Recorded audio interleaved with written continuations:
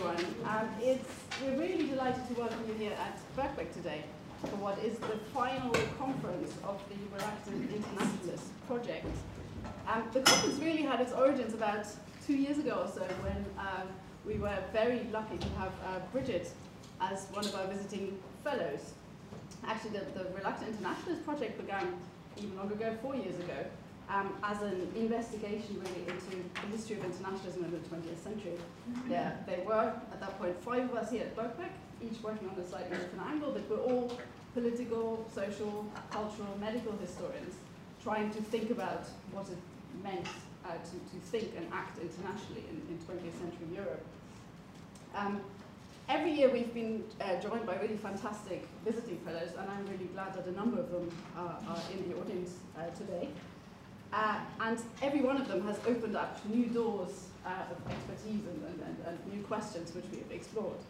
And it was Bridget in particular who really made us think about just how central language is to any practical understanding and experience of internationalism in the past and present. And it was Bridget who put this idea for a conference on the table and who then made us run with it. It was a very good idea. Because in fact, every one of the organizations and initiatives and international collaborations we study required some kind of a shared language or languages through which the members could communicate. Every kind of interaction between the agents of a particular international program and those at the receiving end was to a certain extent framed by the language in which it took place. And for every international venture that did get off the ground, there was one that didn't, and language inevitably also had something to do with that as well. So we think it's extremely fitting that the final conference is about languages of internationalism, and we are so grateful to Bridget for everything she's done, and for, first of all, convincing us that this is a topic we should all study, and also for making this happen. I don't think any of us really would be here today unless it was for Bridget. Thank you so much, and thank you for having all of us. I actually want to begin with a few more thank yous, and first I want to thank all of you for getting here. Many of you in the room actually traveled quite far. Some of you have not slept yet, and even of you who traveled shorter distances to be here, I appreciate it a great deal. I think we're going to have a good time over the next 3 days. I also want to thank Siobhan Morris in the back of the room, who is our event coordinator and who has made sure that all of the various pieces to make this event come together were taken care of. This has been a wonderful collaborative endeavor, but if you're off in Brooklyn, New York, you can't really manage room bookings and other things in London so easily. So thank you, Siobhan, for making sure that everything was put into order. I wanted to say a few words about the Reluctant Internationalists first. I'm not a permanent member, so therefore I'm not required to be humble about all of their endeavors.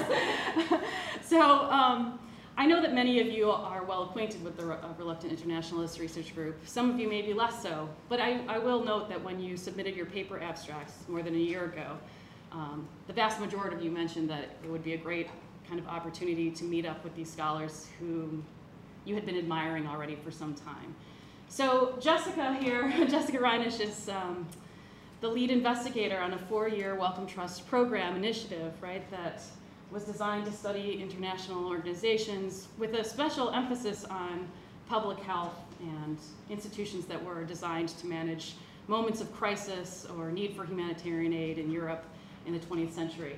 I think over time, as you guys worked together, it kind of ventured off in other arenas as well. So Jessica is the lead investigator, but right today, at least 3 of the other main members of the Reluctant Internationalist Project team are here, and you'll meet Johanna in coming days. So Dora Varga, who has since landed a permanent position at the University of Exeter, and next to Dora is David Bryden. Forgive me if I mispronounced that. I like to hallucinate pronunciations of things. David just this past February, if I remember correctly, defended his PhD thesis on Franco's Internationalists, and he'll be teaching at Birkbeck in this coming year, a little birdie tells me. And next to David is Anna Antich, and she is also at the University of Exeter. So these scholars, Johanna Contario will also be joining us soon, but she's traveling all the way from Australia, so we will have to heap our pity upon her when she arrives. She's recently taken a position at Flinders University. So this group, just in the past 4 years, has proven in equal measure to be kind of pioneering scholarly research team, awe-inspiring, and just so enormously creative and energetic in all that they've done. I prepared some of my notes for this next portion at 3 in the morning when I woke up with jet lag, so if things start to get a little wacky, just forgive me. It was 2 years ago when they took me on as a visiting fellow that we decided that we were going to sponsor this last conference on the languages of internationalism. And Jessica at the time told me, this will be the last of our big conferences, the last of our events, the last big event for our 4-year time together. And my joke then, and ever since, has been no pressure, right? Because I have a lot to follow up on. So I just wanted, in case you haven't participated in their events before, to give you a slice of the conferences and workshops that they have held in the past 4 years. I imagine I'm going to be just exhausted going through the list, right?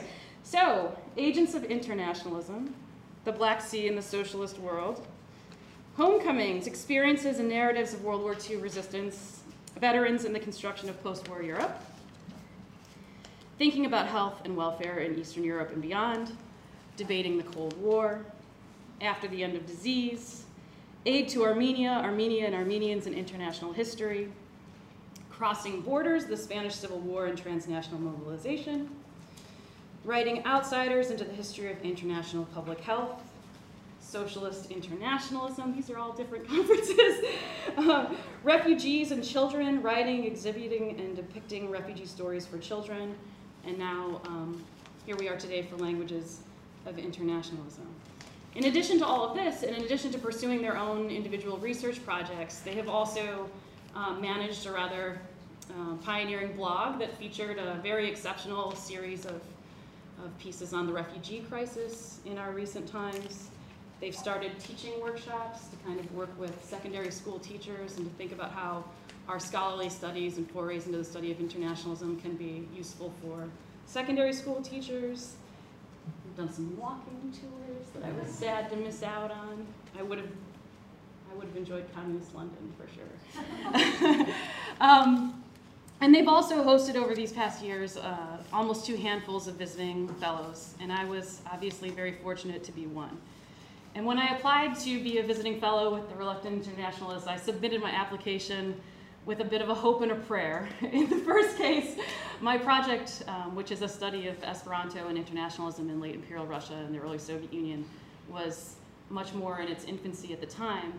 But I also had to kind of just make the case that although I wasn't studying on a segment of international history that was focused on public health or disease or humanitarianism, that there was a kind of wide space that we could creatively work together and to think about internationalism in different ways.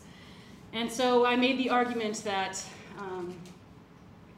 it would be useful too to think about how language is at the heart of just about every potential internationalist enterprise, whether it's a dream, whether it's an idea, or whether it's an actual institutionalized project.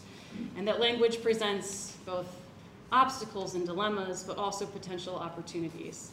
And so what began, I believe, as a proposal to have a symposium ultimately became a 3-day conference in which all of you submitted excellent proposals and abstracts. And so I couldn't be happier that this is happening under the auspices of such a wonderful collaborative group, the Reluctant Internationalists. So thank you so much.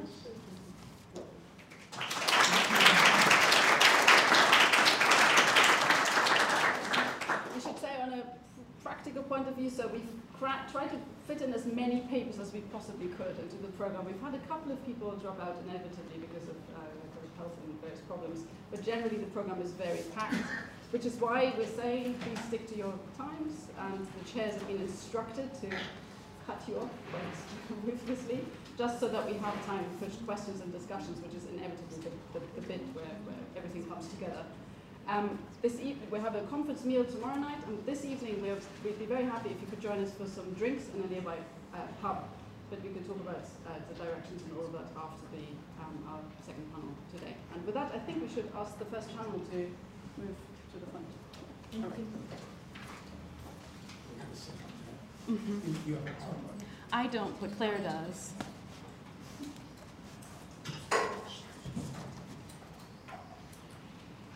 And I'm told, Claire, that your PowerPoint should be already. You can see it. Okay, good.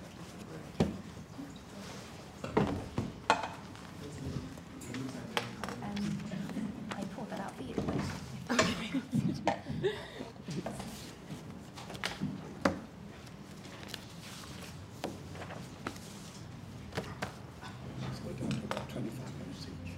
Okay. Well, I took up some of my time already. It was for a good cause. Okay. Do you want to introduce? I'd be happy to introduce, crazy, here am I introducing Bridget O'Keeffe, and you have no idea who I am.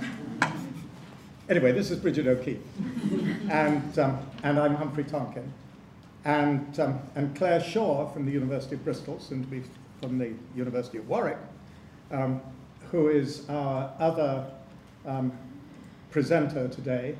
Valeska Huber is not with us, which means that these two loquacious individuals have an additional piece of time to present their papers. But I do want to leave a good deal of time at the end for discussion. So we will move right ahead. I suggest that we simply present the two papers and then have a general discussion, if that makes sense. So Bridget, All right. take it away, as they say. Awesome. If you don't mind, I think I'm going to stay. I decided to go old school and not do a PowerPoint. And also, about half of my remarks are going to come from a prepared text, and the other half I'm going to build from an outline. So depending on your flavor, everyone should end up partially satisfied. All right. So in 1933, Andrei Platonov began writing his short novel, Happy Moscow. This novel, like the author, met a rather unhappy fate. Deemed too controversial in the 1930s, it was not published in the Soviet Union until 1991. And the protagonists of Happy Moscow would not have been surprised in the least by this censorship. Theirs, after all, was the quandary of Soviet citizens occupying the painfully liminal and frustratingly imperfect Soviet present of the early 1930s. They lived in an age that had forsworn the degradations of the pre-revolutionary past and had committed stalwartly to a radiant future. And Platonov's protagonists in Happy Moscow worked to build a glorious socialist future that remained painfully and self-consciously beyond their reach. It's not for nothing that one of the protagonists of Happy Moscow, the most earnest, idealistic, and charitable, but also, at least in the early chapters of this story, the most lonely and the most depressed, was an Esperantist. He is, as most Esperantists I've met, absolutely delightful. So let me tell you a little bit more about him. In Happy Moscow, we are introduced to Viktor Vasilyevich Bajko in his natural habitat, a studio apartment in the industrializing Soviet capital of Moscow. The centerpiece of this man's modest dream world, Platonov tells us, is his desk, above which hung, quote, 3 portraits, Lenin, Stalin, and Dr. Zamenhof, the inventor of the international language of Esperanto. Perhaps even more significant, Platonov goes on, below these portraits, in 4 rows, hung small photographs of nameless people. And in the photographs were not only white faces, but also Negroes, Chinese, and the inhabitants of countries of every kind. During the working hours of socialist daylight, Bajko works as a town planner, an architect of the urban socialist future. He is a celebrated shock worker. And he has just this very day, Platonov tells us, quote, completed the meticulous plan of a new residential street, calculating the places of greenery, children's playgrounds, and a district stadium. He is anticipating a future now close at hand, and he works with a heartbeat of happiness, although he looks upon himself as a man born under capitalism with indifference. In his quiet, solitary evenings, Bajko serves the Soviet motherland and the international proletariat, using his pen and a unique linguistic weapon of world revolution. He engages in Esperantist correspondence with friends and acquaintances all over the globe. Their common language is the international auxiliary language of Esperanto. And so with paper, pen, and constructed language, they together bring international solidarity to life. Platonov himself emphasizes the modesty of their efforts, saying, "Drained by labor, too poor for travel, they communicated with one another through shared thought." And Platonov also includes a sampling of Božko's Esperantist correspondence, a simple letter that characteristically transmits his promise of Soviet socialism's radiance in Esperanto. "Dear distant friend, I received your letter. Everything here is going from strength to strength. The communal good of the laboring people multiplies day by day, and the world's proletariat is accumulating a vast inheritance in the form of socialism. Every day, fresh gardens are growing, new housing is being occupied, and invented machines are working fast. Different splendid people are appearing too. I alone remain as before, because I was born long ago and have not been able to lose the habit of being myself. In 5 or 6 years, we shall have all kinds of cultured comforts, and the workers from the other 5/6 of the earth, a whole billion of them, can come and live with us forever. Pay attention to the great ocean. You live on its shore. Sometimes you'll see Soviet ships sailing about. That's us." Božko, of course, is a fictional character. And yet, Platonov modeled him after an Esperantist friend. And Platonov himself had, like thousands of other Soviet citizens in the 1920s and 1930s, studied Esperanto, imagining the different applications that could possibly come of this novel linguistic creation, an international auxiliary language that boasts amongst its charms the ability to be mastered in a matter of several weeks or at most a few months. So Božko is worth reflecting upon because he represents the real-life story of thousands of Esperantists who endeavored to use the constructed language of Esperanto to service the early Soviet state's ideological aims both at home and abroad. Like Božko, they found themselves somewhat awkwardly positioned in Soviet intellectual, cultural, and social life. And like Božko, they hopefully anticipated that Esperanto would serve as a bridge of words, but also as a bridge of worlds, a bridge between pre-revolutionary past and a radiant socialist future. Theirs was a project with undeniable pre-revolutionary Tsarist Russian origins. Zamenhof's Esperanto, launched hopefully from Warsaw in 1887, was liable to charges of effete petty bourgeois idealism and even pampered elite quackery. Like Božko, Esperanto and Esperantism seemed threatened by its own pre-revolutionary origins and even its, quote, sense of self. With one foot arguably stuck behind in the past, how could Esperantists take a confident Soviet leap forward? Yet Esperantists in the Soviet Union pinned their hopes on the socialist future in the making, and they also hinged their rationale for Esperanto's marriage with Bolshevik ideals on this vision, but also this rhetoric of the future. And for a very short, but nonetheless significant time in the 1920s, and even the very early 1930s, their tactics seemed at least somewhat to have worked. In the late 1930s, however, the Esperantists became rather obvious targets of Stalin's devastating purges and terror. In 1937, the Soviet future was foreclosed rather dramatically, at least for Esperantists, and seemingly for Esperanto in the Soviet Union. And so for the remainder of my time this afternoon, I just want to give a broad outline of the successes and pitfalls that these Esperantists faced in the Soviet 1920s and the 1930s. On their own, the Soviet Esperantists may not seem terribly worthy of historians' time and attention. But when they are placed in their wider and even their more specific historical contexts, it becomes easier to see and to understand what many Bolsheviks in the 1920s and the 1930s did not. The Esperantists raised a question of enormous practical and theoretical significance in revolutionary Russia. How could the Bolsheviks hope to succeed in their pursuit of an international proletarian revolution without offering the global proletariat a language with which to effectively and effortlessly communicate, collaborate, and wage the revolutionary struggle? So, of course, the history of Esperanto has its very origins in the Tsarist Russian Empire, And while that goes beyond the confines of my presentation today, at the time of the revolutionary tumults of 1917, there were already long-established groups of Esperantists already at work in Imperial Russia. And they continued all throughout the early revolutionary years, organizing in large measure on a very grassroots level and often in a very local format. But very kind of pivotally, in June 1921, right at the on the heels of the Russian Civil War, there met in Petrograd, very famously, the so-called Third All-Russian Congress of Esperantists. And those who had assembled decided that it was time to concentrate all of the Esperantists' efforts into one central organizing body that would commit to deploying Esperanto in the service of the new Bolshevik path.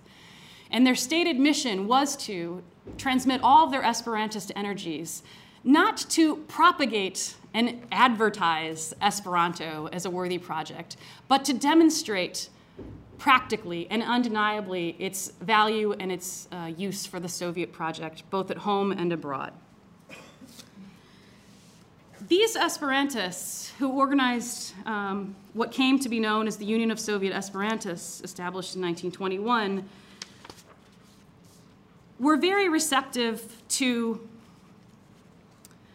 the awkwardness of their position, right? How do you suddenly marry the ideals of Esperanto, which in the previous several decades had seemed to be tied up in a very idealistic project of someone who did not have an avowed socialist connection of any worth or merit, to the Soviet project in particular? And in this way, the future, as both a kind of rhetorical device, but also as an imaginarium, served these Esperantists very well. And so even in their initial documents, you'll find the Soviet Esperantists saying that the future can only be constructed, the radiant socialist future can only be constructed with the aid of this formidable linguistic weapon of revolution. And they also put some creative efforts into kind of retrofitting Esperanto's Tsarist era past and framing its value in the new Bolshevik terms. This actually wasn't too much of a leap, right? Bolshevik rhetoric in general was hinged on the future. In the here and now, right, there's tumult and there are challenges and there are a wide variety of dilemmas, perhaps the least of which on the Bolsheviks' radar was this issue of international language. But that all of these dilemmas, challenges, obstacles would be overcome and the radiant socialist future would very hopefully be achieved.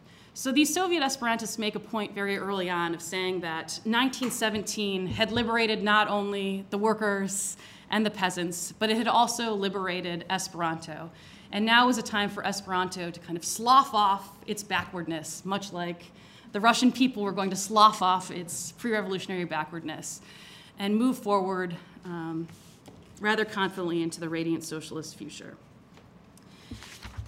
Their efforts were, on the one hand, rhetorical, right? But they also had to earn their kind of stripes as being able to show that there was legitimate use, there was a place in this challenged early Soviet period for Esperanto, and that the Soviet state had good reason to invest scarce resources in their endeavors. So throughout the 1920s and through the 1930s, while the Esperantists were engaging in their activities, they concentrated their efforts in a few areas in particular. Perhaps the most notable, the most well-famed, is that they participated very energetically in something called workers' correspondence.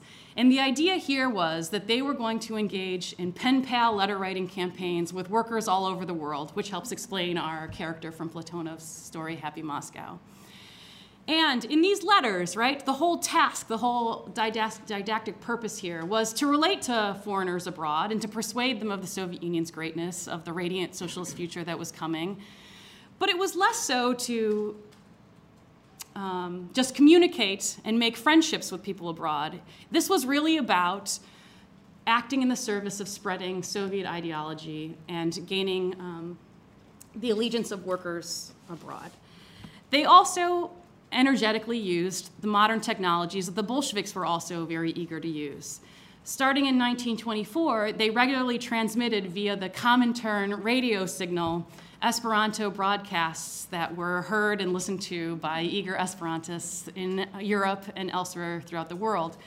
Some of these transmissions were simply a matter of teaching Esperanto as a language, but even more so, this was an opportunity through this auxiliary language to tout to the world and to whoever was listening that life in the early Soviet Union was really very great and glorious, and that they were eager and happy and proud participants of a Soviet future that was becoming in the here and now.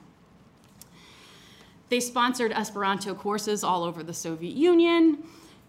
They had their own journal that had various names throughout the years, but that ultimately ended up, for the most of its time period, going by the name of Международный язык, the international language, which, as it happens, the bulk of which is actually in Russian, but this shouldn't surprise us, really. That's for another conversation. But of all of their endeavors, in many ways, their flashiest and the one that produced for them the most short-term successes was their mission to serve as cultural diplomats and to host delegations of foreign Esperantists who, at their behest, were invited to visit the socialist future as it was. So at 2 points in the late 1920s, both in 1926 and 1927, the Soviet Esperantists lobbied vigorously to be able to do this, but they were promised a degree of resources and certainly official approval to invite foreign Esperantists to travel to the Soviet Union and to experience firsthand all the great and gloriousness of the Soviet Union. So the first of these was in August of 1926 in Leningrad. The Soviet Esperantists hosted the World Congress of Proletarian Esperantists, and several hundred foreign Esperantists traveled by foot in some cases, but also by train to Leningrad to participate in these events. The second event wasn't a specifically Esperantist event, but the Esperantists placed their stake in it. The second event was the 1927 10th anniversary celebration of the October Revolution, which was held with much incredible fanfare in November of 1927. In both of these cases, you have the Soviet Esperantists taking it upon themselves in very dedicated fashion to organize, to arrange these foreign Esperantists not only to make it to the Soviet Union, but to see the Soviet Union in all of its finery. And so these foreign Esperantists who showed up for these two events were, like most visitors to the Soviet Union in the 1920s and the 1930s, subjected to quite grueling itineraries of didactic tourist adventure. So the idea was to have these Esperantists meet with fellow Soviet Esperantists of all stripes, but also to, in dizzying fashion, visit all the sites of the revolution's glory, to see model schools, to see model factories, to see model sanatoria, so that they would, A, be dazzled by what they saw, but B, so that they would go home and spread the good word about what they had seen with their own eyes, unmediated, right, as the argument went, by the need for translators or interpreters, all that was wonderful about the Soviet Union. And here the Esperantists and how they sold these ventures to the bureaucracies upon whom they were dependent. The idea was that with foreign Esperantists that become enamored of the Soviet promise and also the Soviet premise, you kind of achieved friends who were useful in more ways than one. Because of course these Esperantists could go back to their home countries and talk about what they had seen in the Soviet Union with their own eyes in their own national languages. But they could also take Esperanto to its intended logic and also propagandize the Soviet mission using Esperanto as well. In most cases, the Soviet Esperantists were able to look back on these two very notable endeavors of hosting foreign delegations with some pride and also with a feeling that they had won themselves a deal of success, right? That they had proved themselves in their mission. In both cases, you had delegates from abroad who weren't themselves necessarily avowed socialists. Thank you. Their kind of favorite example of a foreign Esperantist who came to the Soviet Union was in their telling, a kind of crotchety old social democrat from Austria who showed up and crankly said, "I'm not prepared to be impressed by anything that I see here," but who was so dazzled by the October Revolution celebrations that he said standing on Red Square for 7 very long hours and seeing the narrative of joy and Soviet triumph was enough for him to kind of have this revelatory transformation of consciousness. And he, as the story went, begged the Esperantists for anything that they could give him so that he could go home and tell all of his friends that he had been transformed by all he had seen. So in the short term, these affairs were great coups for the Soviet Esperantists. Their successes had afforded them a measure of continuity in terms of support from the Soviet state, which was always quite limited. But also, these were opportunities to kind of shore up the leagues of Soviet Esperantists themselves. And in the late 1920s, hot on the heels of these two rather publicized events, the formal membership rolls of the Union of Soviet Esperantists skyrocketed. The early 1930s were not as, I'm gonna try and keep my time here. The early 1930s were not terrible, but they weren't great for the Soviet Esperantists. With the launching of the first 5-year plan, it was apparent to them, and they discussed it in their own records at the time, that if Esperanto was never a priority in the 1920s, that they were definitely getting sidelined further and further with all of the resources that were having to be devoted to the actual construction of socialism. And it's for another time and another conversation, but you can also kind of see the plight of these Esperantists revealed in their correspondence with one another, in which they lament, beginning in the early 1930s, and it gets worse and worse with every passing month, that they are allotted less and less paper as the time goes on. And the less paper that the Esperantists receive from the state to carry on their business, the less obvious support that they have for their seemingly quixotic adventure in general.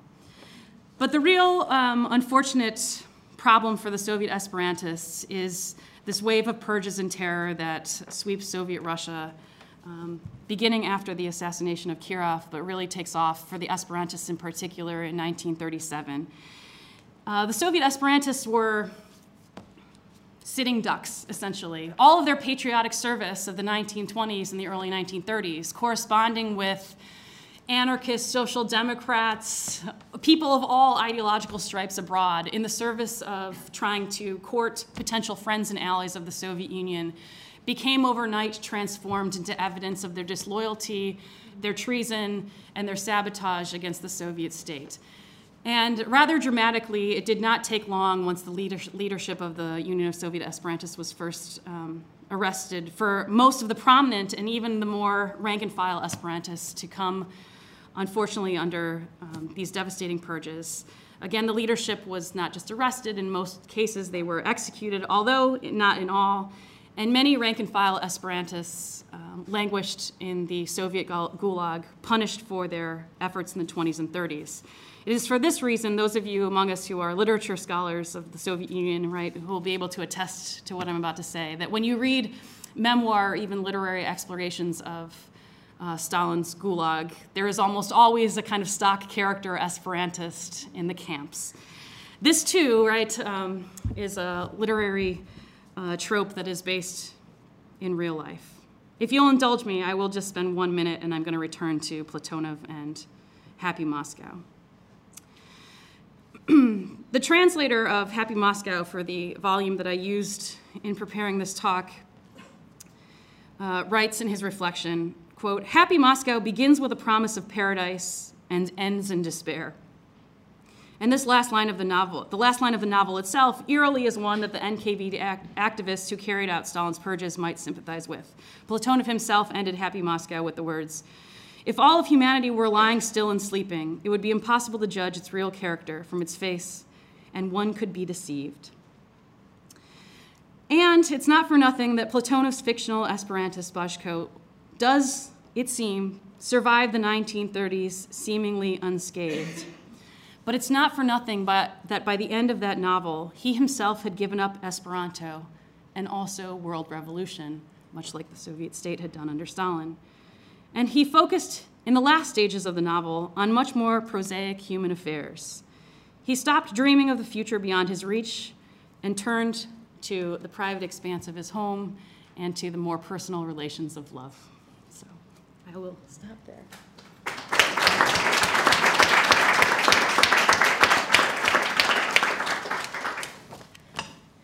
Okay. Right. I do have a PowerPoint, not a long one. Okay. Yes. Is there a clicker? Does anyone know? No? Right, I shall stand up in that case. So, first of all, thank you very much for having me here. This is very exciting. I was at the Black Sea and the Socialist World conference at the very beginning of the Reluctant Internationalists, so it's very nice to be back at the end. I am jumping forward now to the Cold War period, and I should, a slight disclaimer before I start, that this is something of a work in progress. This is material that has come out of my monograph project, which is a history of the deaf community in the USSR.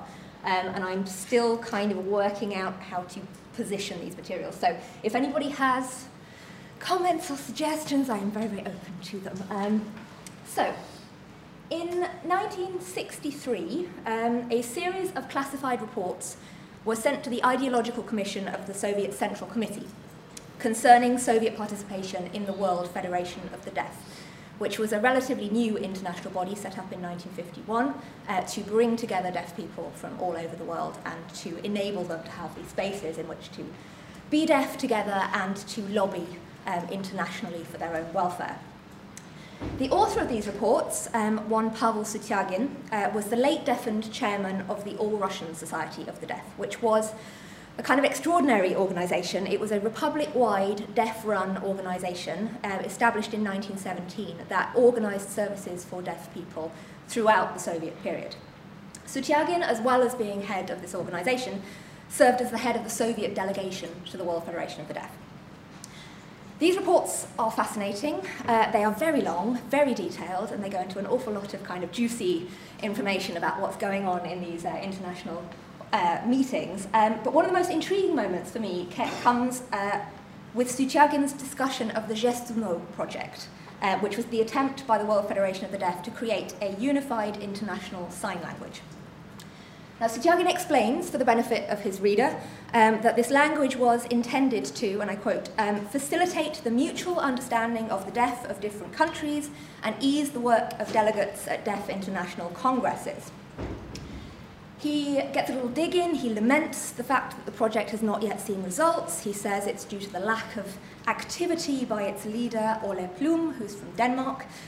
He then adds, cryptically, we should note that the sign language that is used by deaf people in the USSR was comprehensible to all delegates of the Congress, who recognized it as one of the most perfect systems of gesture. In other words, why are we bothering with an international language if our language can win? This I love because this is very Soviet Cold War. You know, the Soviet Union was demonstrating to the world that they did everything better. So why should they not do being deaf better and signing better? And I think that's very much how they saw their role in the World Federation, actually. But I think this statement kind of reveals a series of tensions, I think, regarding deafness and language and internationalism that I'm hoping to tease out today. Zhestuno, which is a sort of sign Esperanto, I think it is referred to as such, was first mooted in '51 with the creation of the World Federation of the Deaf. And it was really conceived as a post-World War II peace project.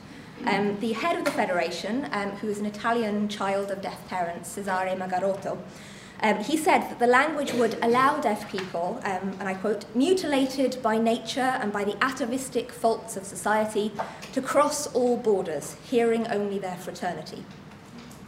So it's mixed bag, that quote. I mean, it's not exactly atavistic, mutilated, but fraternity, that's good. The notion of an international community that is united by deafness is a long-standing and a very resonant one in deaf studies and deaf history in general. Most deaf historians refer back to Ferdinand Berthier, who is the 19th century French deaf activist who first argued for the understanding of the deaf as a nation crossing all national borders. So the idea that, as another deaf activist quoted Shakespeare saying, one touch of nature makes the whole world kin. So deafness creates this community that sort of sits on top of national divisions. And Geste de Nous, which is now known as International Sign, or IS, emerges from this notion of an international deaf community and is now commonly used, actually, at international encounters of deaf people on a number of levels. However, the advent of the Geste de Nous project coincided with very problematic global debates about deafness and the role of sign languages, and also, not least, the worsening of international tensions in the Cold War. So Sutiagin's reports that I opened with were produced a year after the Cuban Missile Crisis, when international fraternity was far from straightforward. And Sutiagin really conceived of his role in the World Federation in starkly Cold War terms.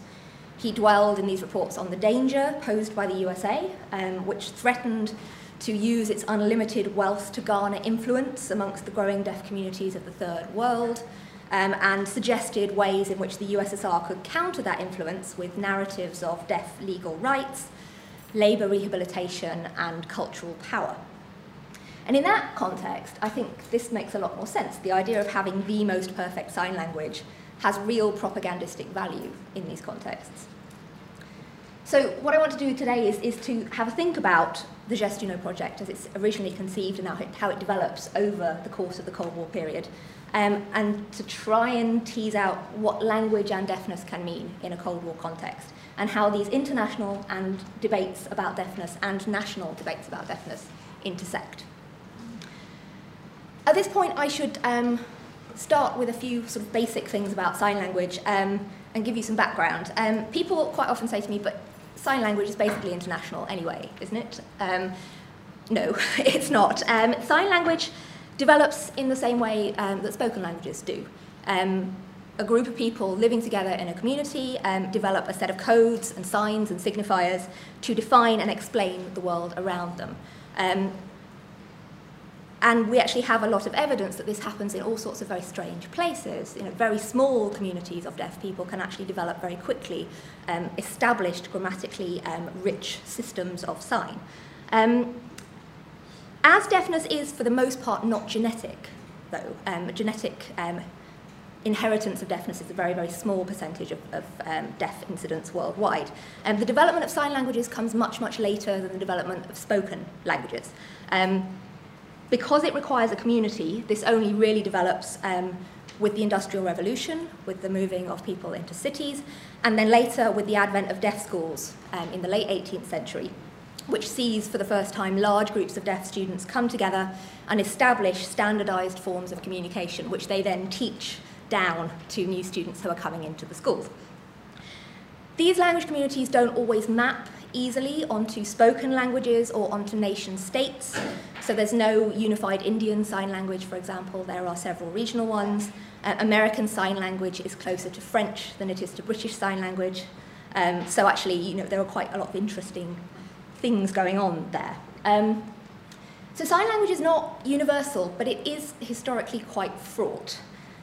Whilst early deaf education embraced sign, its further development coincided with the emergence of Enlightenment politics of language and reason, which suggested that sign and gesture are inferior to spoken and written language. So spoken language is the language of reason, and gesture is what animals do. Which then you kind of keep that going and say, well, actually that means that deaf people are savages who must be humanized through speech, and speech would allow them to hear the word of God, first of all, and to be able to think and reason and become fully human, fully citizens. And this advocacy of what's known as the oral method led to the infamous Congress of Milan in 1880, when an international group of hearing teachers of the deaf, significantly hearing teachers of the deaf, came together to ban sign language in education.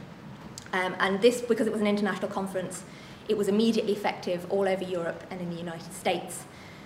And the effects of this moment, which is seen really by deaf historians as a moment of violence, of silencing and disablement, this really continues to be felt, actually.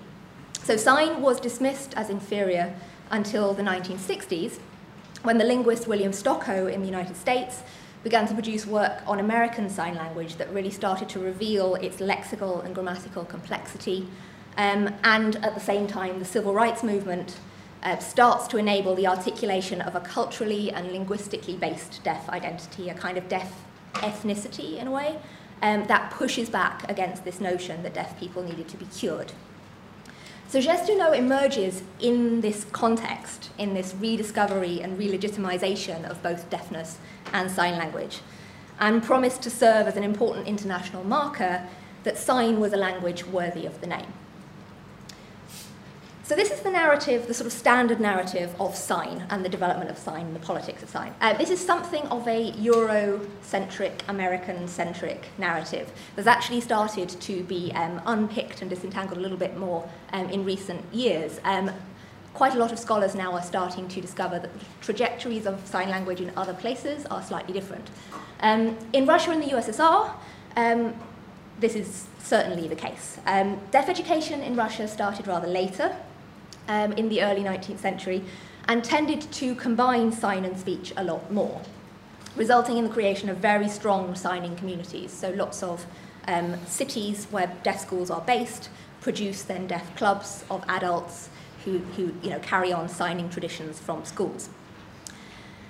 There were established contacts between Russia and Europe, which meant that sign was officially banned after the Congress of Milan, but it was banned in a rather half-hearted sort of way. It was they told the world that they were banning sign in schools, but they didn't really do it properly. And so it was still routinely used by school children and by urban deaf communities.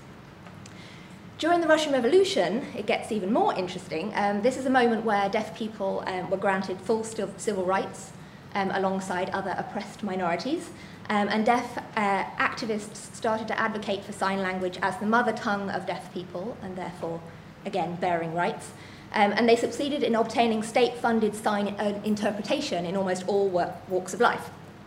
So sign language was really an everyday reality for Soviet deaf people, who developed their own sign institutions, including clubs, theatres, schools, workshops, all under this framework of the All-Russian Society of the Deaf.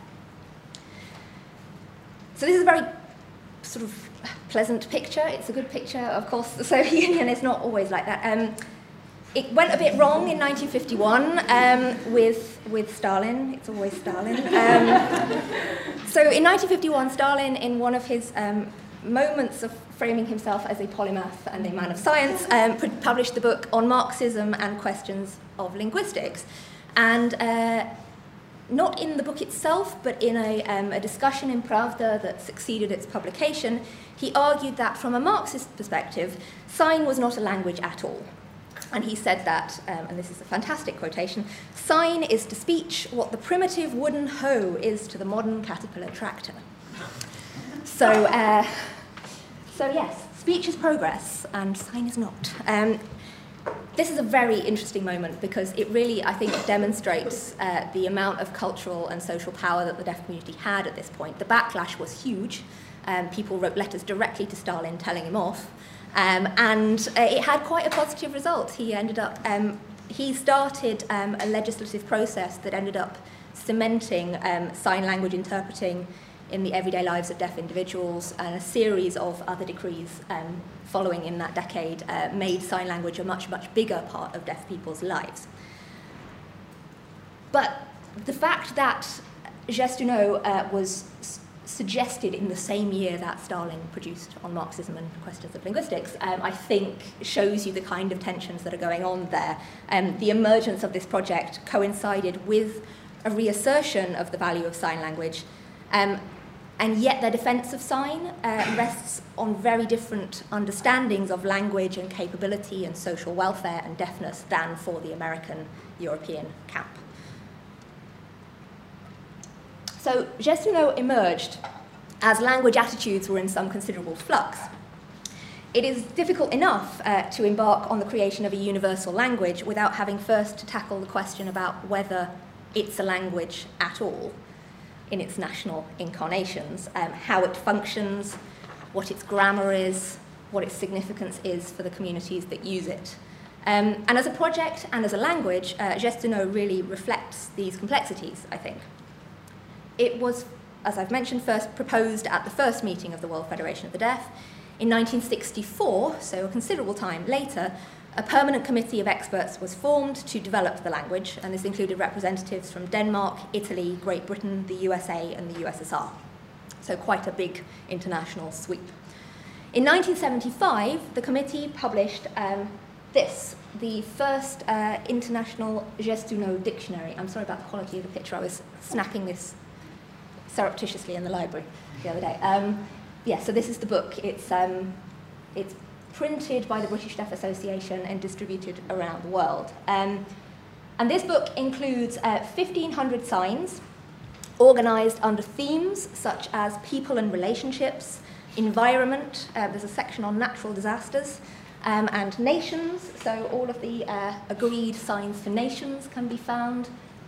So it's not completely clear, but we've got Argentina, Australia, Austria, Bangladesh, Belgium, and Bolivia here. And you just flick through and you find the sign for the thing that you're trying to say. Strikingly, there is no suggestion of grammar in this book. There is no hint, well, actually, there is a hint. There is a small hint about how this might fit together.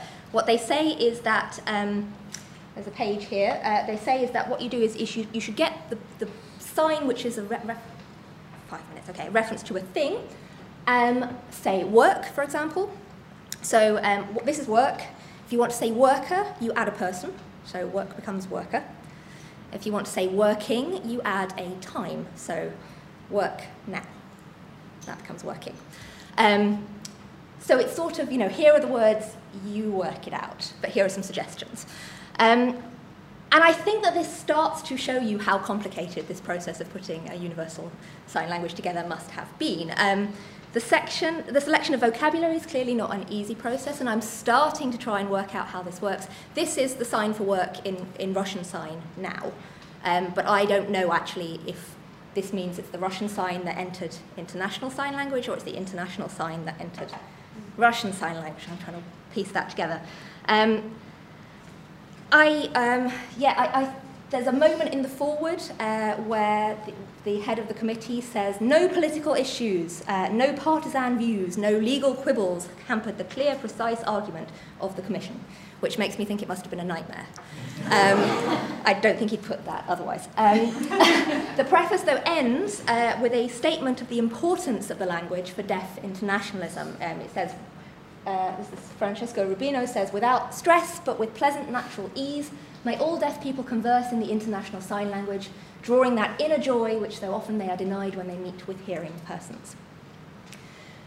So Gestuno is envisaged as this language that will unite deaf people and enable them to overcome language barriers. It therefore has to bear quite a weight of expectations and be a number of things to a number of people. And whether it met those expectations or not, I think is something of a matter of opinion. It's practically successful. International Sign Language is routinely used at international congresses of the deaf, at the Deaf Olympics, for deaf people when they're travelling, committee meetings, all sorts of things like that. But the reception is quite hard to glean. Most works on sign linguistics barely give it a mention. They say it's a language by committee, therefore we are not going to talk about it. Yes, it certainly raised the status of sign. It facilitated the development of ever more integrated international deaf communities. But yet many deaf people regard it with suspicion, and many fear that, as Hilda Howland has argued, a rise in the status of IS could weaken the political pressures to increase the status of local sign languages. So the idea of having an international one might actually pull focus away from national sign. One could also argue that the publication of a grammar-free dictionary of gestures doesn't do a lot if you're trying to argue that this is a really syntactically complicated language. Actually, one could say, well, if you can boil it down to this book, then clearly it can't be. In national context, though, and I am getting to the end, in national context, particularly in the USSR, the impact of Gestuno was really profound. One of the members of the Gestuno working group, Josef Gailman, here he is, a hearing child of deaf parents. He's more commonly known in the USSR as the linguist of Soviet sign. He was the first to produce a dictionary of sign language in 1957. He was a staunch advocate for the value of sign as a language. And he really saw his involvement with Gestuno actually as an opportunity to fight for sign language in the USSR in the face of Stalin's condemnation. The Gestes Unis Committee had called on national deaf organisations to study and unify their national sign languages as a first step towards international unification. And Galeman really engaged with this project. And in the preface to his dictionary from 1957, he said, "This book is designed to enable the raising of the culture of interpreting, the improvement of the current system of speech gestures, and the achievement of their complete universality, at first in the Russian Republic and later in the USSR. As such, the publication of this book will work towards the unification of sign gesture communication, as decreed by the WFD." So he sees these two things as going together. And for Galeman, acknowledging the potential universality of sign was the key to recognising its value. He said, if deaf people from all over the world can come to understand each other, and this flexibility means that actually they're able to grasp the world and reflect the world in ways that are much more complicated for speaking communities. He says actually in sign language you can respond to the world in much more immediate ways. He also tells off Stalin a little bit in his dictionary, which I find quite funny. He gets some little kind of digs in. At the same time, the Cold War desire to prove, as Sutyagin had suggested, that Soviet sign was the most perfect of all national sign languages led to the widespread teaching of sign, of language and its interpretation, and the linking of sign to high culture and art. Now, this is something that I don't really want to overplay. Sign was widely used and valued before 1951. It would be a stretch, I think, to link the Soviet renaissance of sign culture solely to Gestes Unis. Stalin plays a big part in this, so does the Thaw, the rising of different ways of thinking about culture. But there is definitely something there, and I think it echoes what historians such as Mark Ederle have argued about the impact of Cold War competition and international scrutiny on Soviet domestic practices. So to conclude, Gestes Unis was an imperfect experiment, I think, in international deaf brotherhood and communication, but one that really tapped into a number of important shifts in sign language and deaf identity that were going on worldwide. An attempt to create an international language in a time of Cold War was always going to be difficult. International tensions did complicate discussions, and I think really forestalled the creation of a fully fledged, syntactically developed form of sign language. The existing national politics of sign raised particular expectations of Gestes Unis, and I suppose determined in a sense the ways in which participants and users responded to it. However, this experiment and the discourses of language that developed around it had really far-reaching consequences, I think, for the status and development of sign, both nationally and internationally. And Gestes Unis, the language, although it is controversial, is still in use very much today at international deaf congresses, at academic conferences, and even apparently on Turkish Facebook. This language by committee is still finding new audiences and bringing deaf people together. Thank you.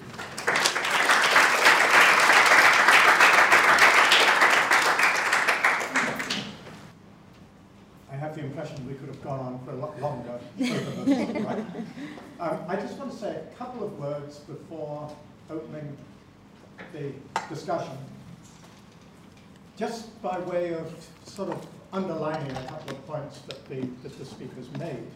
I don't know who it was, I've long since lost this, who said that today's sophisticate is yesterday's naive. And this is a really important point to bear in mind when we think particularly about the Soviet Union in the 1920s. The people who were looking at a revolutionary world and a revolutionary political ideology were not naives. They were, in their own context, indeed dealing with real life problems.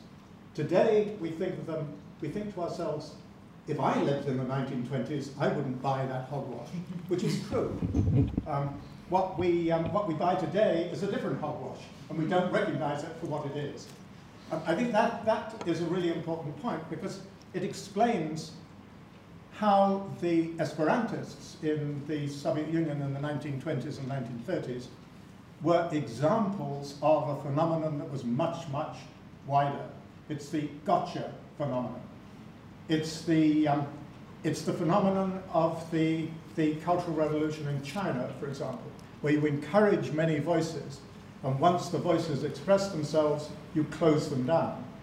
That was very much the situation in the Soviet Union between the 20s and the 30s.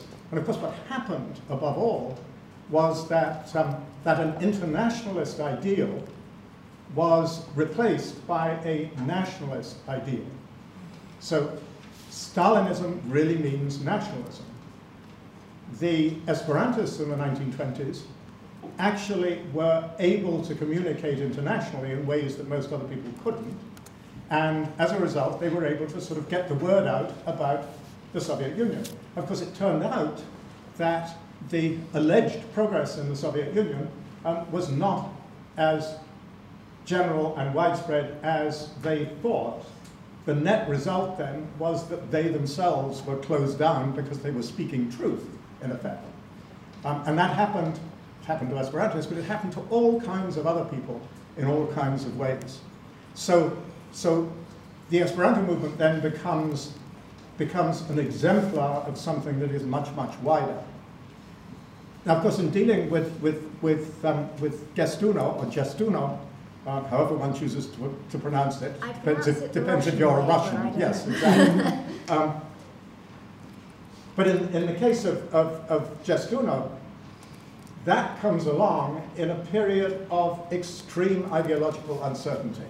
I think we sometimes underestimate, and you can correct me if I'm wrong about this, we underestimate the impact of World War II and the fact that Stalin, in effect, compromised his own ideals, or whatever you call them, with the West.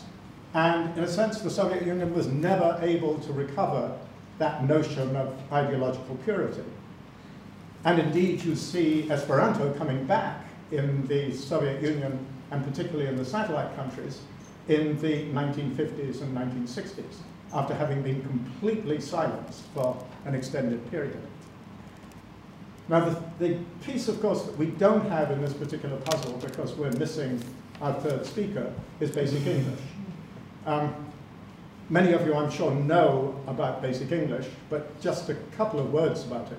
It really came into being as a result of a book published by a guy called Ogden in 1930, picked up by a number of other people in the years that followed, particularly the critic I.A. Richards. Essentially, Basic English was a paring down of English to a minimal vocabulary. And what Ogden sought to do was to make English much, much easier to learn, so that people who didn't speak English could learn it very easily. The problem, of course, is that if you happen to be a native speaker of English, it's very hard to speak Basic English, because you have to stop using most of the vocabulary you have at your disposal. And the big flaw with basic English, in fact, was that Ogden seemed to assume that if you reduce the vocabulary, he could also limit the semantic fields of the words that are used. But of course, the opposite happens. You end up with a verb like to get, for example, which was one of 18 verbs that Ogden left in the language. And of course, get doesn't actually mean anything, really. It's just a kind of link between a subject and an object, or between a subject and an idea of some kind, an infinitive or whatever. So you end up then with a language which has an apparent simplicity, but it doesn't match the complexity of people's heads. In limiting themselves to the vocabulary of Basic English, they were in fact making the language a whole lot more complicated. To say things in Basic English takes a lot more words than to say it in regular English. But Basic English was a manifestation of a particular kind of imperialism, evident in the 1930s, and particularly after World War II, in the years immediately after World War II, when, of course, more and more people were waking up to the fact that the old imperialism was gradually falling apart, and it became crucially important to maintain a tie with the mother country, so-called, so that the rest of the world could continue to be ruled by mother. And so you have this phenomenon of emphasis on English, particularly, in much the same way as when the British laid down railway tracks all over the world. they also laid down a reliance on spare parts from Britain. In the same way, if you can just lay down your language, then everybody becomes dependent upon the linguistic spare parts that are provided by the mother country. Now, had we been able to talk about that as well in this context, I think it would open up a whole series of other interesting ideological questions. But I just wanted to put that in there so that we had an understanding of how Basic English fits into the picture, and the floor is yours. Questions, please. I have a question about something that came up in Bridget's paper and possibly is also relevant to Claire's paper, the changing role of the Gulag in the formation of international languages, because Bridget mentioned that from the 30s into 1940s, the Gulag itself kind of internationalizes in some ways. Because you mentioned that in the 1930s, this is where Esperanto goes to die, as it were. Well, quite literally. Or language, yeah, or language. And what I ended up thinking about, and that's a little bit later, fast forward 15 years, German POWs, memoirs, constantly commenting on how the Gulag in the 1940s, or by the mid-1940s, became a universal language school. And they actually almost use these words. So I'm wondering if you have seen or heard, both of you, of anything about, how the Gulag in a weird, backhanded way may have actually furthered the formation of international languages, or perhaps, some kind of old or new intersections there that would have been completely contrary to the intent. Well, it's a fascinating question. In some ways, it was that portion was thrown in as almost an incidental, but I don't envision it as such, because I do think that depending on what sources would be available, right? There's a ripe opportunity to think about language in the Gulag and this potential for the Gulag to work as, in some ways, a site of regeneration for some of these languages that are sent there to die. To this point in my research, though, I haven't studied the question or the Gulag sources per se. It's just come out in the sense that I know that my Soviet Esperantists, many of them end up in the Gulag, and so I've made the literary connection. But one of the things that we included in our call for papers that unfortunately did not elicit a great deal of presenters was thinking about POW camps in general as a kind of site for languages of internationalism, broadly conceived, and as language schools as such. So even if it's not me who takes on that project, I think it would be a great project. Yes. I mean, certainly from a sign language perspective, yes. There is, this was something that I tried to find information about as I was writing my book, and I've not been able to get as much as I wanted to. I have one memoir of a deaf man in the Gulag, but he spends most of the memoir talking about how the deaf brigade that he set up was so much more useful and effective than the hearing brigades, and therefore showing how, how much better deaf people were at, just being socialist even when they were in the camps. So he doesn't talk much about language. And the fact that we don't have a lot of evidence that deaf people were targeted in the Gulag. I only have one case of a group of deaf people who were targeted. So we don't necessarily see that many deaf people ending up in the camps. So in terms of that process of sort of being in a concentrated sort of place, it's the evacuation in the Second World War that is much, much more significant. Because deaf people were routinely placed from the first 5-year plan, were routinely placed in factories, in brigades of deaf people, served by a sign language instructor, usually in the noisiest parts of the factory, and they would have to learn sign in order to be able to work in those places.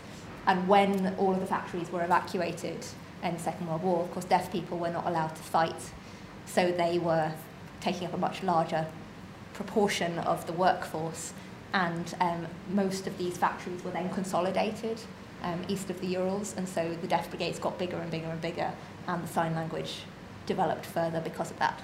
So that's certainly in the history that I've been writing that sort of stands out much more significantly than the Gulag, but I do think the Gulag is part of this story as well. Yes. One of the great centres of Esperanto in 1916-17 was Wormwood Scrubs, for many of those same reasons, conscientious objectors who were learning Esperanto.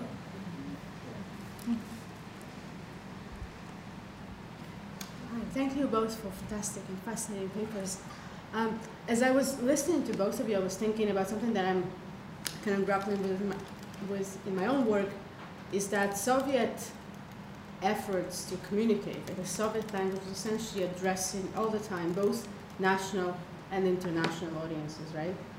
And highly visible in the projects, in kind of the efforts that you described. So I was wondering if you could offer some thoughts about how the national-international linked in kind of Soviet, I guess, imagination of receiving public, about the efforts to mobilize people to promote the Soviet project, etc. So are they parallel, are they intersecting? Just what's the relationship between two avenues of communication? Well, one thing that's striking in terms of what support, albeit tepid a lot of times, what support there was on the part of the Soviet state to promote Esperanto and to sponsor Esperanto language courses was that this was a time when the bulk of the population was exhorted to become literate, in most cases for the first time, right? And so you have peasants and workers who are going to school after working full days at the factory and also learning to read and write in the Russian language itself. I don't think that priority was ever displaced by any type of Esperantist dream, but there was a kind of profitable ideological claim that could be made about Esperanto, and the Esperantists themselves used it, and I think that it was fairly effective in terms of their lobbying power, which was to say that this is a worker and a peasant state. Workers and peasants under the old regime were denied all types of education, but they were certainly denied access to foreign language instruction, which was the preserve of the wealthy, the rich, the privileged. And so while it was never the priority over and above learning Russian, for example, the argument could be made that this was, in its own way, a democratizing function, right? That now you have workers who can, in their own spare time, with relative ease and with relative comfort, learn a second language that can be useful to them in an international arena, that they themselves can imagine themselves also in an international arena, even though they're also, as my Platonov says, right, that they're too poor to travel and they're too exhausted by labor. But this notion that Esperanto was the kind of the dream international language of a proletarian, because it was easy and it didn't require the kind of privilege that learning a foreign language otherwise would. And hence it's mobilizing. Yeah. So the attempt to propagandize Soviet deafness on an international stage coincides with the attempt to propagandize deafness on a national stage. So actually, the reports that I was talking about, they start with an appeal to the Central Committee to produce information brochures about deafness to distribute in the USSR. And so actually I've been able to compare the brochure that they produced in Russian for a domestic audience with the one that they produced in English for an international audience, and the narratives are very, very similar, but they're quite problematic narratives actually. It's partly to do with the impact of the Second World War, in that following the Second World War there's a very, very strong shift towards materialism and the idea that deafness in some way should be deserving of benefits from the state, which starts to kind of push against the agency that the deaf community had been arguing for from the very beginning. And they go very hard for that narrative in both contexts, because they believe that it shows it shows the domestic audience that they look after their own, but it shows the international audience that they are not totalitarian. You know, it's following the secret speech. They want to make sure that everybody knows that the Soviet Union is cuddly and good. But of course, in the deaf community, in the international deaf community, that doesn't play very well, because this is the moment in which the deaf community are saying, we don't want to be looked after, we don't want paternalism, we want agency. And so actually the story that's told internationally just bombs very badly. And if you ask anyone, any Western deaf people from that era what they know about the Soviet Union, they'll say, oh, well, the Soviet Union was terrible, terrible place to be deaf, because, you weren't allowed to do anything, you were just coddled, but which is not at all true. There you go. This is what happens when you try and tailor your narrative to the audience and you're not entirely sure who the audience is. Yes. Please. I was very struck by what Humphrey said about the framing of basic English, and it has, I think, tremendous resonances with the framing of global English by the UK government in its initiation of development policy in the post-war. If you read the Foreign Office archives and the archives of the predecessors of DFID, like the Office of International Development, it's quite clear that English is unproblematically associated with modernisation, with the transition of populations from rural to urban communities. And so it's not seen as a basic English, it's just seen as English. But it has that particular internationalist framing, which is key in the development of UK policy. Yeah, and everybody's busily out there trying to demythologize it, and it doesn't seem to work in that respect. Yeah. Please. Yeah, thank you both for these really interesting papers. I wanted to ask Bridget in particular if sort of about the tensions between nationalism and internationalism in your story, and whether part of the purge of the Esperantists is a sort of charge that Russian should be the universal language. Like, does that come in at all? I don't see that explicitly. And I don't think that I see the purges of the Esperantists as the death of Soviet internationalism either. I think it's a death of a certain type of Soviet internationalism. That there was Esperantists were frightening, right? Because if you have people with this unique capacity, even if it's available to all to easily master and learn, but if you have a segment of your population that is in many ways on its own terms engaging in these international diplomatic efforts, even if they say that it's in the service of the state and pre-approved ideological ideals, there's the threat of sedition, right? Yeah, it's kind of linguistic fifth column. Yeah, absolutely. I mean, they were literally the classic kind of. There was no way the Esperantists were not going to come under those purges, precisely because they had this unique avenue. So I don't really read this the despair of my own paper, actually, and the despairing end that I left off with as that this is a death in the coffin of Soviet internationalism. But I think that, at least temporarily, it's definitely a death in a nail in the coffin of Esperanto as having some potential marriage with the Soviet state and its demands. And it was precisely because there was this sense that they're a fifth column and we cannot control them. We don't know what they're doing. And do we even want to put in the resources to read all of their letters that they're sending out that might not be saying such nice things about us, right? So I don't read it as a kind of allegory for the death of Soviet internationalism, so much as I think it's a death of a certain niche type of internationalism. I guess I was just more interested in whether there is sort of a competition between the idea that Russian could be a universal language. Right. Versus Esperanto, whether that comes up at all in your sources. I don't see that yet, but there is this interesting bridge between my paper and your paper, which we will. But no, I don't see the framing of dialing back on Esperanto as we need to cut back on Esperanto because we need to be exalting and elevating Russian. I mean, I think it's probably significant that we don't see that, actually. But on the other hand, of course, Russian is indeed promoted as the language uniting all of the Soviets. Mm-hmm. And that's a very big part of Stalin's language policy. Yeah, but I think that there's also room here, right? And there was even room in Stalin's language projects, as much as Stalin is a total annoyance, right? That even though Russian itself is, and Russians are asserted as the first among equals, right? That you see this shift in the Soviet ideology in the 1930s, and the Russian language is emphasized even among the Soviet population above all else.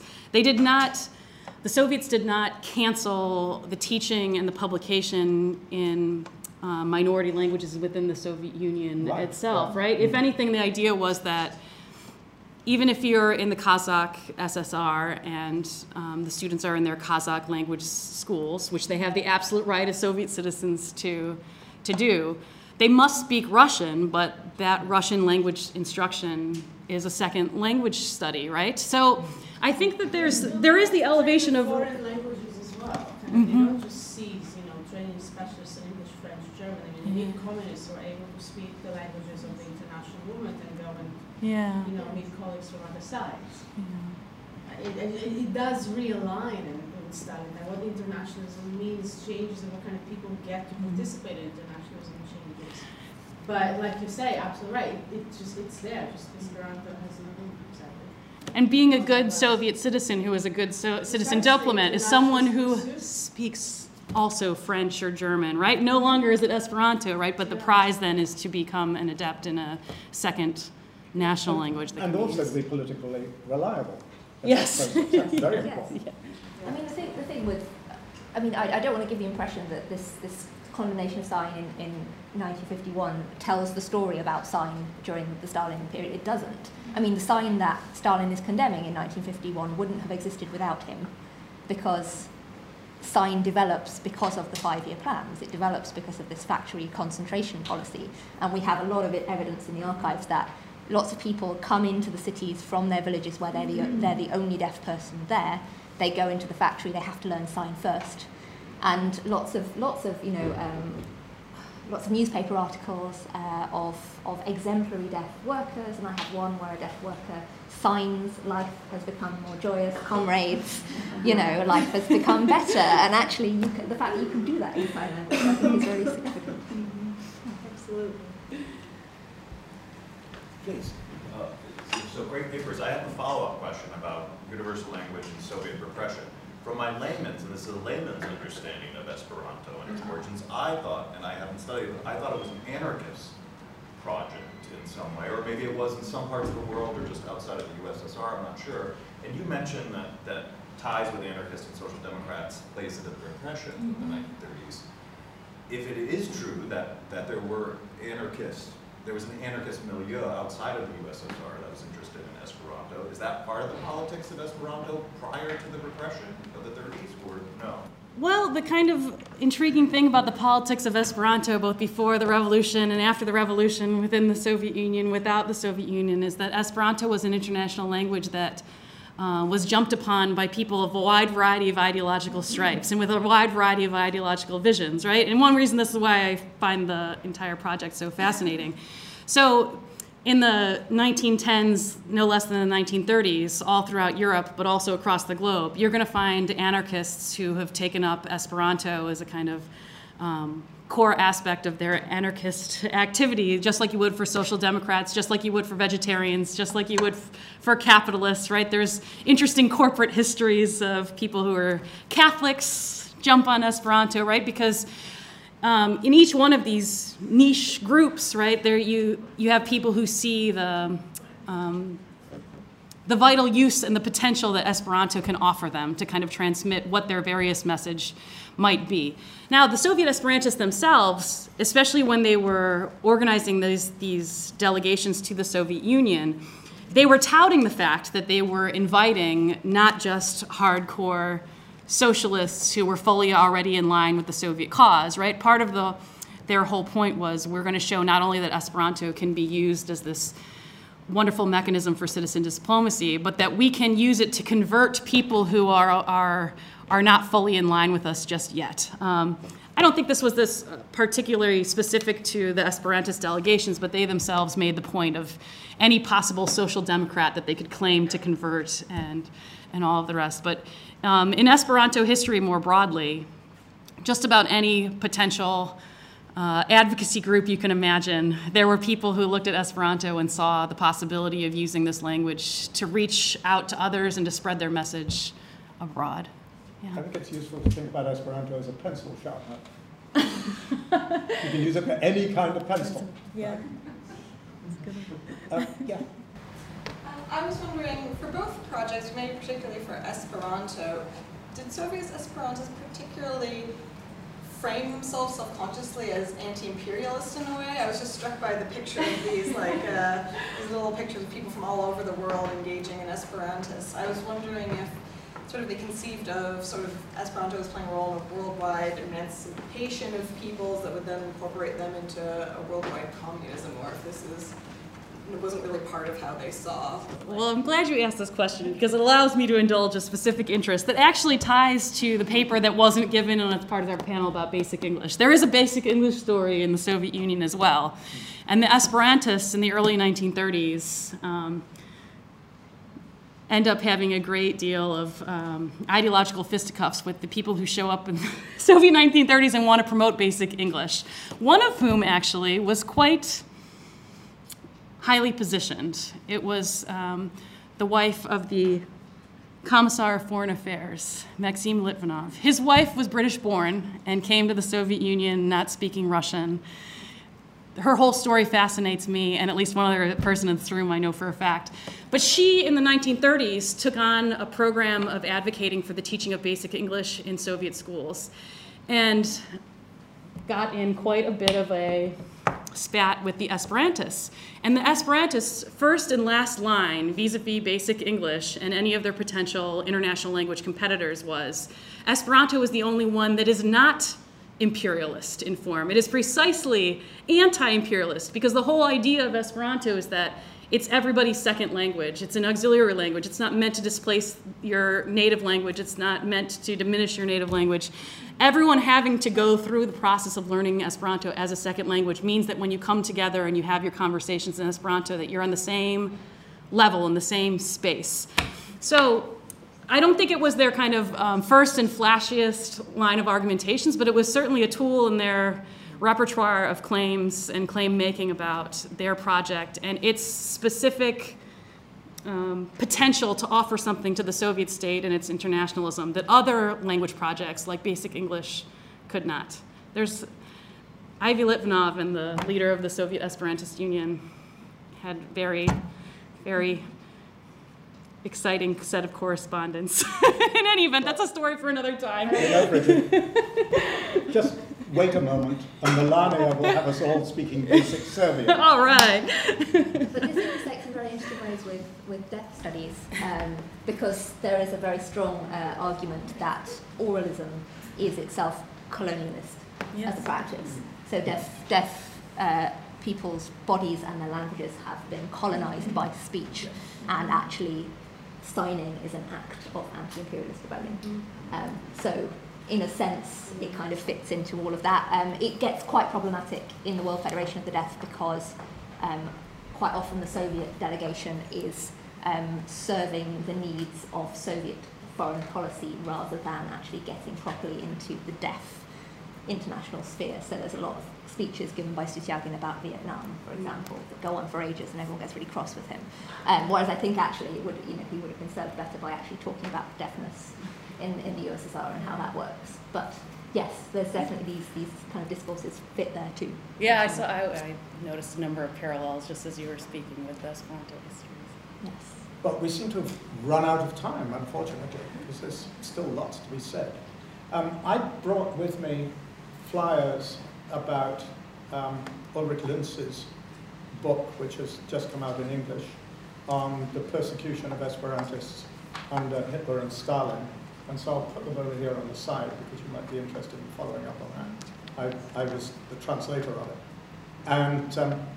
And I think that Bridget is on to something really, really big in seeing Esperantists as a kind of, as exemplars of a particular phenomenon in the Soviet Union. I think one of the really interesting things about deafness in connection with the Soviet Union particularly is indeed that those kinds of ideological notions about in quotation marks, silencing the deaf by forcing them into a position of inferiority to speakers is very much an ideological element that is still out there in the deaf community, certainly in the US.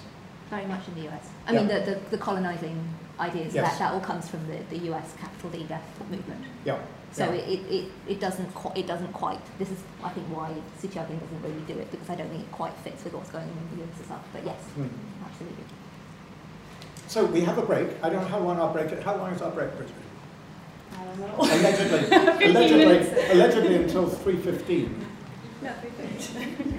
I don't even know what time it is. So start jumping up and down because you only have 10 minutes to do it.